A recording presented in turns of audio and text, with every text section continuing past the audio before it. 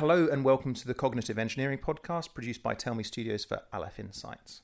In this series of podcasts, we take a look at interesting topics and discuss what we think they tell us about analysis and decision making. I'm Fraser McGrew and I'm here with Chris Ragg, Peter Coghill and Nick Hare of Aleph Insights, and this week we're discussing when we use plates, when we use bowls and why.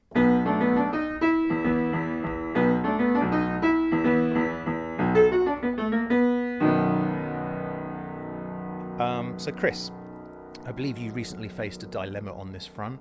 Can you tell us about it? So I was making a meal which involved using the leftovers from the previous day's meal, and I completed this meal and came to serve it to myself. I feel like explaining what the meal is important at this point. Okay, the meal involved a roast dinner, so roast chicken and Yorkshire pudding, roast potatoes, various vegetables. One of which was the common pea, and also gravy. I should note. So this was sort of reheated and sliced and fried and then served. And I was then, what should I serve this meal in? I opened the kitchen cupboard, was faced with plates or bowls, and because it contained peas, I had this sense it had to be served on a plate. It would have been much more practical to have it in a bowl and to eat it with perhaps a spoon, but that just seemed indecent in some way. It should be on a plate with a fork, a knife and fork, and it led me to start thinking about here was a decision being made almost on my behalf by some set of rules I couldn't really see, but which were governing my behaviour nevertheless. And I started to think, what's going on with that? In fact, it's even worse than that, in that I'm now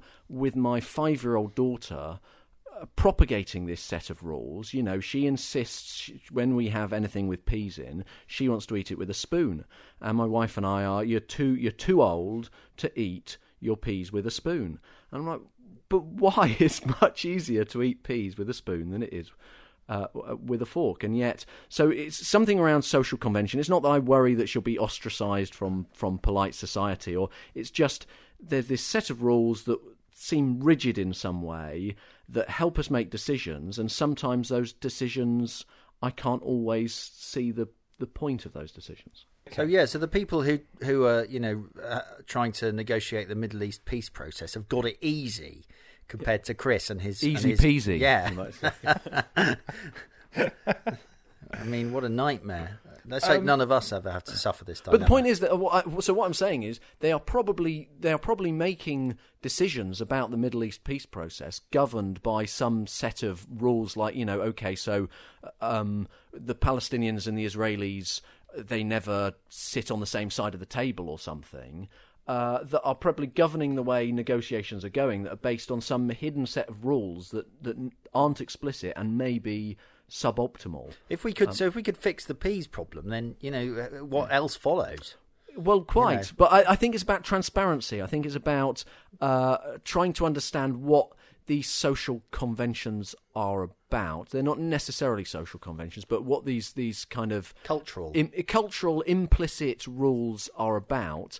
Are they a help or a hindrance? And if they could help the peas process, yeah. Well, should we explore a little bit why social conventions exist and why they're useful, and then perhaps when they break down things? So, I mean, they exist for a reason. I think they're similar in a way to language and having a common protocol for communication. It's a social protocol that if I go to Fraser's house and he's serving a meal, he can expect me to use a certain type of cutlery and be okay with that, and it makes Fraser's life easier. It doesn't have to cater for every possible combination of sticks and bowls and plates and then allow me to choose. He'll just accept that I'll accept whatever. And so there's some sort of trade-off there. If I don't particularly like using a fork for peas, but I'm okay with that, then it's probably a lower cost for me just to go along with it than it is to kick up a fuss, and I might lose some sort of social capital by being unnecessarily fussy. So there's an important greasing of the social dynamic that these social protocols give you, and it lowers the cognitive burden for when you're dealing with people. If you know that somebody's you're hoping to work with somebody on achieving a common aim, it might be eating a meal in this case, then you can expect them to conform to a certain standard and still accomplish what they're achieving. So I think that's broadly why they exist. But what I find interesting is, why are they so persistent and resilient? So why did you feel? Why was your urge so strong to go for the plate rather than a bowl? And this is the point. It's so it wasn't as if this was a meal I was eating late at night on my own. So it wasn't as if there was anyone to tut at me as I used my spoon and bowl. Except for every listener of this podcast. Well, quite, yes. Well, rest assured, I used conservatives at the start. I used a fork and plate as I should. Well, because I think I've got the answer. I've got the answer. And this sort of ties in with a separate project I have at the moment. I was talking to you about it earlier, Nick. There's actually a photo project that's about identity. And it's about, am I Scottish, am I English, am I Jamaican, and it's all about identity in the context of being British as well. And identity actually can be quite fluid, because it can change from one generation to the next. You can have German, then Argentinian, then English, for example, in 3 generations. But actually, identity can be quite fixed, because it tends to get fixed in our formative years, okay, when we're kids. And I would suggest that that's for the same reason here, is because of the first 8 years of your life, let's say, is that you're always told this is how you must eat peas. And it gets fixed because of that behaviour gets fixed in those formative years. So I think that's the answer. Well, and then it becomes, because it doesn't explain where that comes from.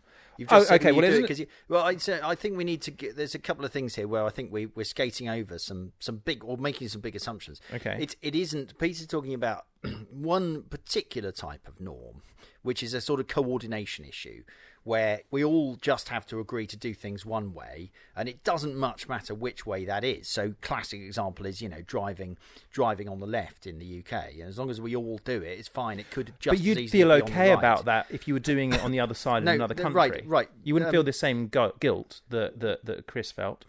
Look, I'm sure if Chris went on holiday to some weird part of Mongolia where they are happy to eat peas in bowls, he would feel better about himself. I don't think he would. Okay, look, anyway, the point is that that is only one type of sort of norm, because there's other types of norms, and they actually require different explanations, I think.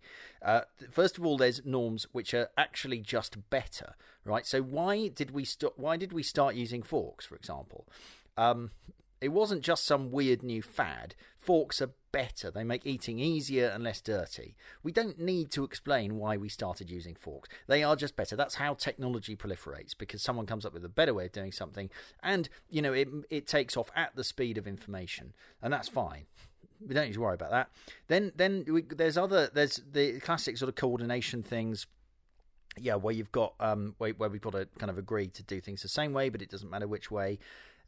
Where it starts to get trickier is where there are certain kinds of behaviour which are, let's say, just good for me but bad for you. So littering, for example, like we've got a very different attitude to littering now than we did when I was a kid. When I was a kid, it was acceptable. People would tut at you if you littered, but it wasn't anywhere near as much as of a sort of social opprobrium as there is now. Smoking in pubs, that was something where in the past we tolerated it, now we don't. None of our understanding has changed, but we've sort of moved towards a different equilibrium. So that and to do that requires kind of collective action. So it's hard to move around, but we know that there's a good reason to do. We probably don't want people doing bad things if it sort of helps them and harms other people. There's also the issue of things which are bad for me but good for you. So things like me holding doors open, for example. That's a cultural expectation, that whether or not you stand up to let people sit down on the tube, that's something which was much more 30 years ago. Men would stand up to let women sit down. Now they only do it if they think they're pregnant, by and large. So that's an example where we've shifted. Again, it's a matter of preference. The really complicated and difficult things are when there's a social norm which is bad for everyone and no one wants it, but we all keep doing it. And I think the classic examples of that are the sort of arms races kind of corporate profiteering, things like the things that led up to the financial crisis, this sort of culture of everyone was taking risks. Everyone was taking risks because everyone else was doing it. Everyone knew it was bad. Everyone knew they shouldn't be doing it, and somehow we all just carried on doing it. Those and those are the norms which we know we want to change. But anyway, I suppose it's not just as simple as coordination. Social norms they have impacts as well. And so the question is Chris doing something he knows is wrong and is worse? Is it just a matter of choice, or is it actually better? Is it for some reason better to use a plate for a reason we haven't thought of? Well, hold on. So, I mean, you've broadened it out quite a lot there, and there's a few different categories we're talking about, it seems to me.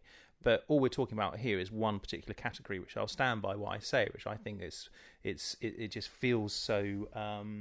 It's got strong emotions attached to it because it was brought about during a formative period, and when you were talking about cultural norms, then that's what we're talking about. Right. But I think I like that you've broadened the discussion on, and sort of deepened it as well. But Chris, Well, I was just going to say, so I see myself now ingraining in my own children this weird set of things that help you make decisions. But that aren't necessarily the right decisions to make. And so yes, they will have a strong emotional attachment perhaps to that set of rules because it was instilled in them as a child, but that fundamentally still gets to the issue of why societally are we ingraining certain things in our children. And I guess a degree of it comes down to social capital and are you the type of person who has a tattoo or something, or are you not the type of person who has a tattoo, and what that says about you in people with and without tattoos company. So there's that element of it. There's the instilling social capital in your children, but it's also I think something deeper than that about trying to help us, trying to minimise the amount of decisions we have to make at any time, that they're almost governed for us. So we just access our index of what it is we're supposed to do. Hold on, Nick. So Peter, you wanted to come in with something? I think there is. I think you're right to be concerned, because if you were dogmatic about the use of plates for peas, extending it beyond this example, but for the sake of argument, on your children. And there was an opportunity to develop a whole new crockery system that was far superior, then they're less likely, I would posit, to come up with that, because they just see peas and they always think plates. Whereas if they have the freedom to experiment, and you say, well, actually, you choose what kind of colour you want, and Daddy, actually, I've got a better idea for how we could do this entirely. But I think the interesting thing about these types of rules is they are kind of extensible, or you can work with them. So I'd never necessarily considered the peas on a plate issue, but if you give me some other meal, I'll be able to put it into plate or a bowl decision. Pasta, yeah, that's acceptable. You can have that in a bowl, but you haven't made this explicit to yourself. You're sort of fishing around, and you think, okay, that for some reason that meal feels like another meal which I would put on a plate, and so that's a plate meal, and that's a bowl meal, and that's quite a useful cognitive shortcut to make decisions, rather than to think about everything in specific. You think, how did we do this last time? That seemed to work. Let's do that. Well, yeah. I mean, I think there's a distinct. We could make a useful distinction here between, and I think what we're talking about is the sort of distinction between etiquette and politeness, right? Where politeness is a principle. It's about being nice to other people, being considerate about other people. Etiquette is a set of rules to follow. Now, etiquette presumably maps onto politeness in some world. Let's say sort of late Victorian England. Etiquette was probably synonymous with politeness. But of course, the problem is, and I think we've touched on this, that we do not always think about things from first principles. As we've evolved not to save effort. We've evolved to be conformist, because actually that's most of the time easier than having to work everything out yourself. It's much easier to just do what other people are doing. The problem is when we confuse following a rule with following a principle, and that's where that's where I think a lot of conflict comes from. Classically, the most famous satirical example being from Gulliver's Travels, where there's a sort of war between the big Endians and the little Endians about which way up you should eat your boiled egg. Which is actually stands in for a lot of cultural conflict, which is actually just about doing things differently, not one team doing it better. But we should always bear in mind that it's still possible. That you can have cultural conflict about things that are just totally and utterly coordination issues. But just because you have a cultural conflict, it doesn't mean it's a coordination issue. You can have cultural conflict that is meaningful and where actually one side is right. And the example I think I've used in another podcast is queuing. I think queuing is better. It's just better all round. It's more efficient than having a culture where you don't queue or you jump queues. So that's an example of you've got to try and work out what kind of rule it is and whether or not it has a foundation before you can start. Some are useful and some are not. Yeah, beyond this sort of cultural equality and cosmopolitan attitude, if you're seeking the optimum way of doing something, dogmatic adherence to rules is probably going to be a less optimal solution than finding a better one. And so, in any cultural norm, you need to find a balance of deviance that invites new ways, new innovations of doing things in order to find an optimal solution. Well, that's evolution, isn't it? That's evolution is about deviance from one generation to the next in genes and they deviate. Partly, when it comes to adaptation, but it's I think a bigger part of evolution is the ability to adapt within your current phenotype.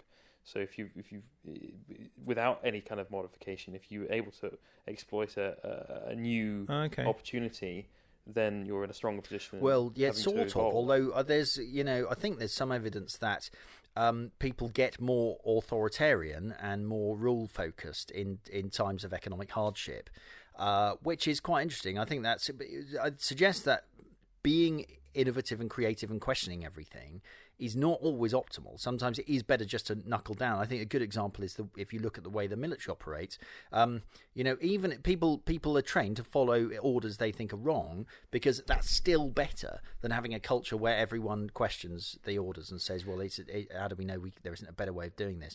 I think, being innovative, asking the right questions, asking questions about why we're doing things is all very well, but there's a reason that our instinct is to not do that often. Yes, I like that. And actually that makes me think of sometimes with my kids when I just go, look, just do it.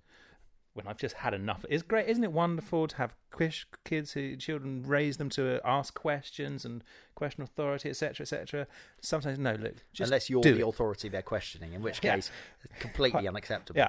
Listen, I really enjoyed that. There's lots of things there I liked. But let's wrap these things up. But also, we've still got time. There's a few questions I want to ask. First of all, has anyone noticed that Chris and Peter are wearing the same socks?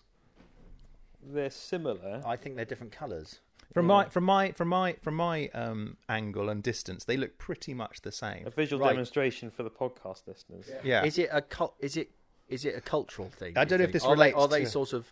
I think the kind of blue-toed sock people. The kind of sock with colour on the toe and heel are just very, very common. So. Yeah. No, I am and always will be a stripy sock man, and I hate these blue-toed sock people with a passion.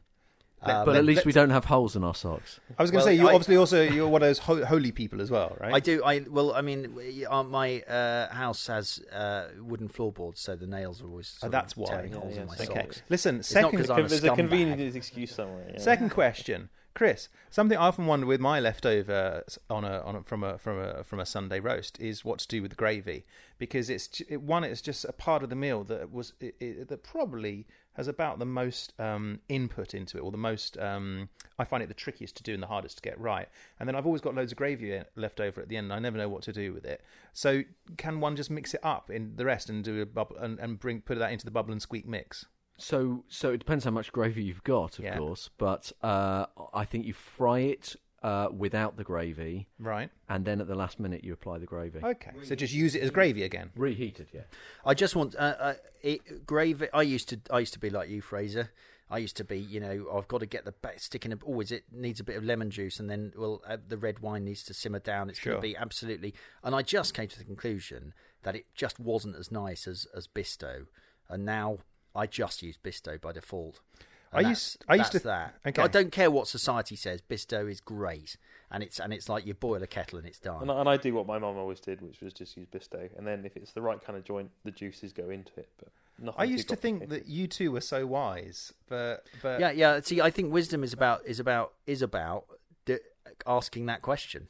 I think this is why I'm should different. I use Bisto? This is why I'm different to what I was like 10 years ago. I would never have admitted to using Bisto, but I've discovered that it's better. So this is a good example where you're just being conformist, whereas I've questioned it and said, you know what, this middle class thing that you have to make your own gravy like you're a Michelin starred restaurant, it's just not as nice as Bisto.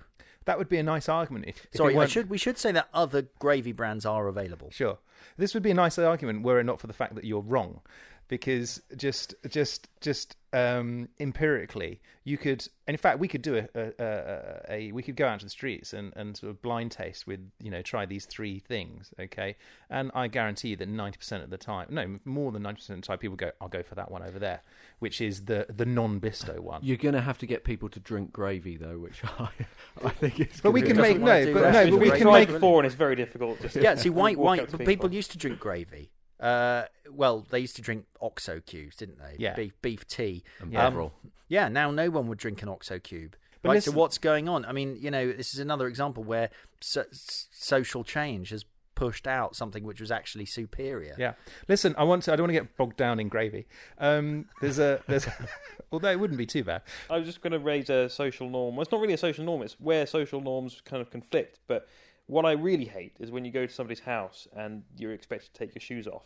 What's that about? It's like they've chosen to have white carpets, not me, and I'm their guest. So why not let me walk in with my? I suppose no. I this is why I defend being basically not bothered, which is my attitude. Like there's no policy in this house. Some people have a shoes on policy, but there's also you get a lot of people with the shoes off policy. I just don't care.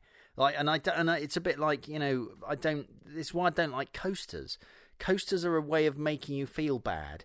Why just the table is doing the job of holding the cup. It's just I think life is easier if you don't have all these rules that you feel like you should be following. And as long as you live your life according to a kind of mill style liberalism, that you don't go around hurting people. But what about if you burn a hole in their table? Well, who cares? Or spill coffee on their table? They do. You're hurting them. Yeah, no, that's fine. But I mean, it's my table. Maybe they should buy tables that they're less precious about. Okay, I hadn't realised you were such a libertarian, Nick. But I think that's a good point, though. The social norms are useful when they help us coordinate and get things done and don't harm it. As soon as they are used for harm, so when social norms are used to exclude people, like etiquette, it was invented to mark people out as beings of a certain social class. That's when it becomes dangerous, and something needs to probably be done about it. Dangerous and actually quite useful. Okay, let's wrap up there. So I don't think we've. The thing is that there is no conclusion here, because the fact is that for the example that I used and that Chris used, we will remain perpetually uncomfortable about it. Nothing will ever change that. That's my thought. So we'll wrap up there. Thank you, gentlemen. Thank you, as always, to listening to the Cognitive Engineering Podcast with Peter Coghill, Nick Hare and Chris Ragg of Aleph Insights. I'm Fraser McGruer. Thank you for listening. Until next time. Bye-bye.